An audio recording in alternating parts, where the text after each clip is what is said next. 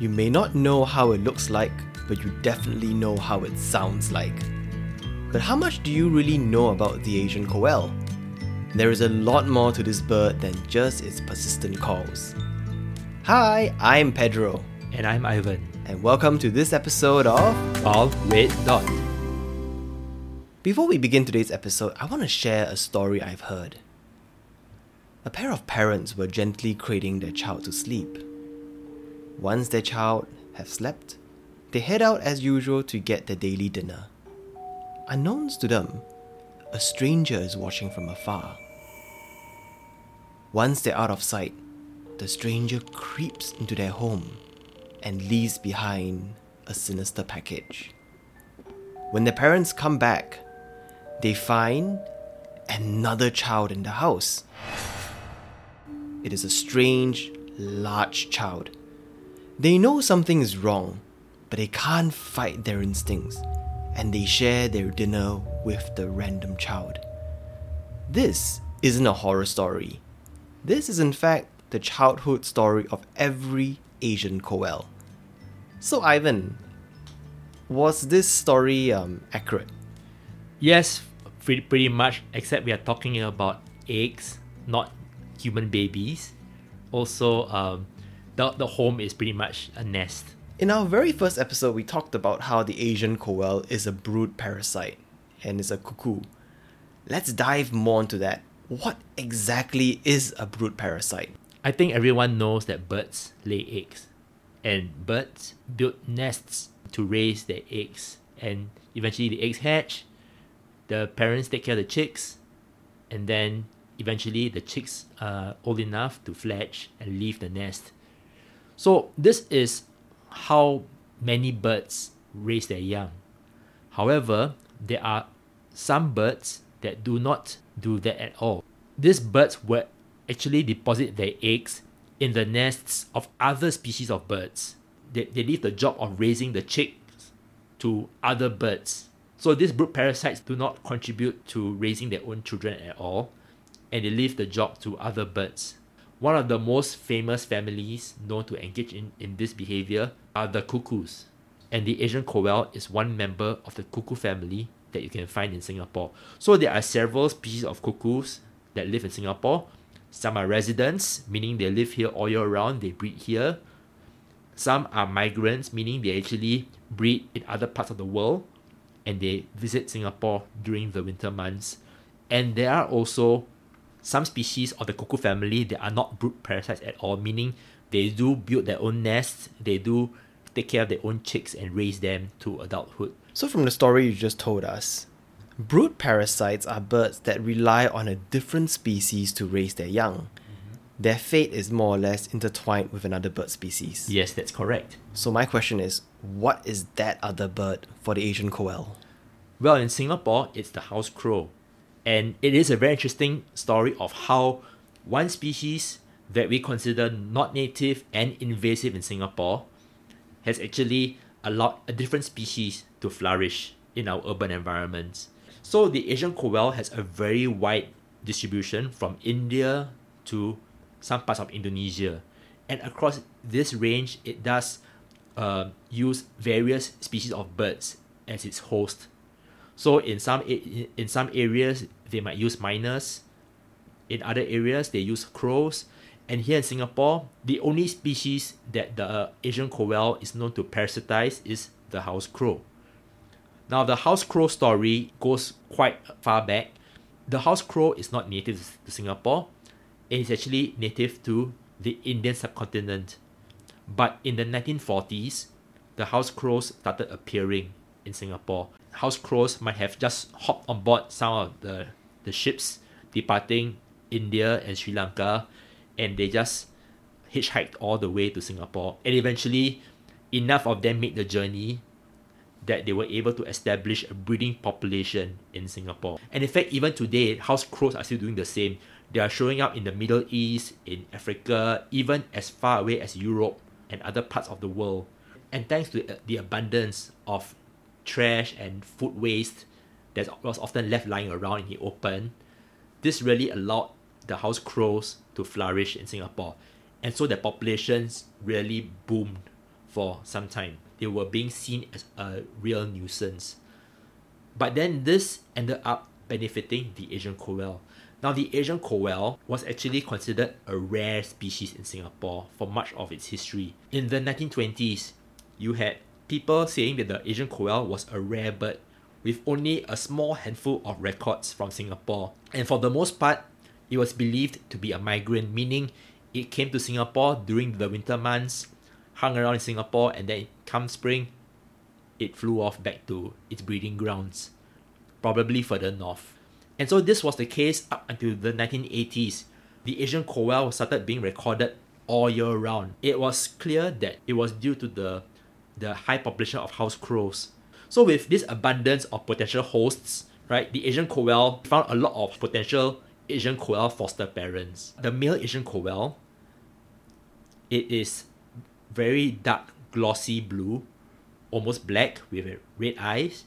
The female is a bit more well camouflaged. She is brown with white spots. The male makes the unmistakable "woo" sound, right, that everyone knows. And the female Asian koel is also just as loud, but her call is quite different from the males. So she is more well concealed. So sometimes what happens is that the male Asian koel will call near a house crow nest. And crows, being very good parents, they're very protective of their nests. They will fly off. They will pursue the male Asian koel, right? And then the nest is left unguarded. And that is the chance for the female Asian koel to slip in, lay an egg, and fly off. And sometimes you might get multiple female Asian koels doing it. So when the house crow parents come back, they might notice that something's not right. There are extra eggs, but perhaps because of the parental instinct, it's so strong that they don't really seem to notice, or they don't really seem to care. And very often the Asian koel chick hatches before the house crow's own chicks. And with the Asian koel begging for food, demanding attention from the house crow parents, very often it is at the house crow's chicks' expense. House crow nests with Asian koel chicks have fewer house crow chicks surviving. And so eventually, as it grows up, the Asian koel chick somehow knows that it is not a house crow, it's an Asian koel. Eventually, it gains independence and it flies off, and the cycle continues to probably target another different crow's nest. This is a really fascinating behavior of Asian koel. So they innately know that they are not a crow, that they would grow faster than the others, eat more food than their siblings, and then when they grow up, they will basically just leave the nest and seek their own peer again. Yep. To carry on the cycle. Yes. Is there any ecological role for Asian koels since they weren't originally from here? Well, when they're not parasitizing crow's nests, Asian koels feed on a wide variety of food. So they feed mostly on fruits. So this is not very well studied, but they could potentially be seed dispersers for various fruit trees. They do also feed on insects and some other smaller creatures. And so they are considered part of our native urban bird diversity. And of course, because of their ability to parasitize and affect and influence house crow nesting success, they do also play a role in controlling the number of house crows in our urban environment. Of course, I mean, human beings, we have put in place quite a number of other measures, right, to control house crow populations. We actively remove house crow nests. We have done a lot more to manage our urban waste, making sure that there is less food lying around for house crows and other birds to take advantage of. And in some places, there are culling exercises where people shoot the house crows. So, in combination with all this, the Asian koel's nesting behavior, the Asian koel's behavior, right, where it lays its eggs in the house crow's nest and affects the number of house crow chicks that survive to become future breeding house crows. It does play a role in controlling the number of house crows. Remember that the house crow, it's not a native species, and there are people who are worried about whether the house crow could have a negative effect on other birds in Singapore. So in a way, the Asian koel is kind of like one of the natural control measures. Of course, the Asian koel was also very well known for its signature call. Yeah. And unfortunately for a lot of people, Asian koels live near crows, and crows live near us. What should we do if the Asian koel's call is driving us nuts?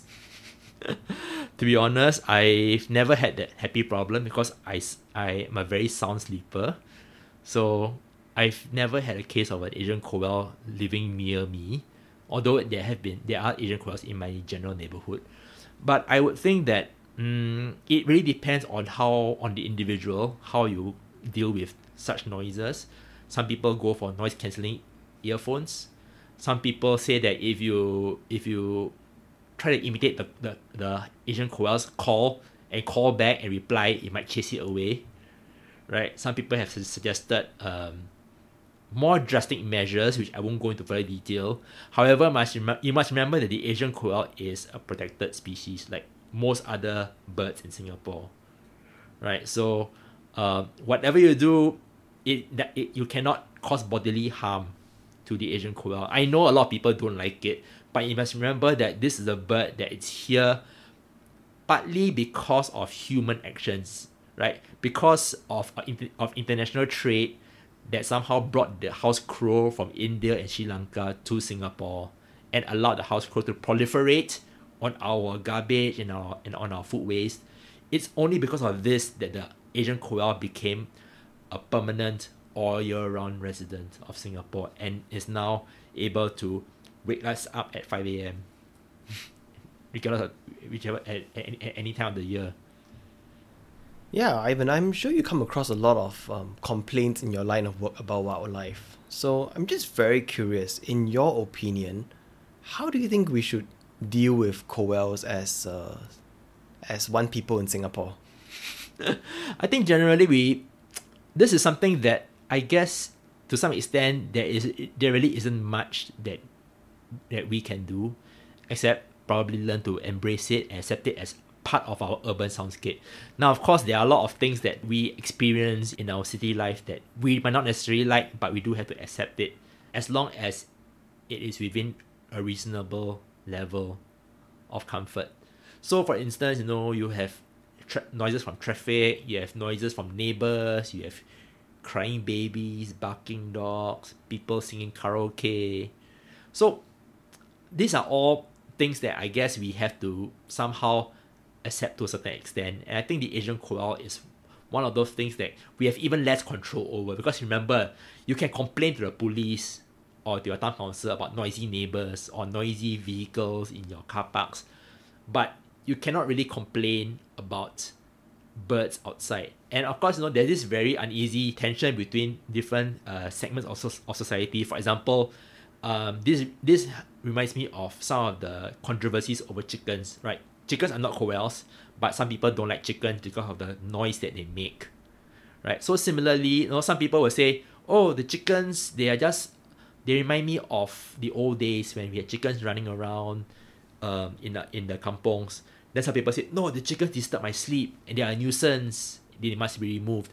So it's very difficult to balance both sides, right? But I think, especially for a completely wild animal, like the Asian koel, I think we can probably take some measures, but it's not like we can totally remove them from our urban environment. They are here to stay. They are a part of our city, like it or not.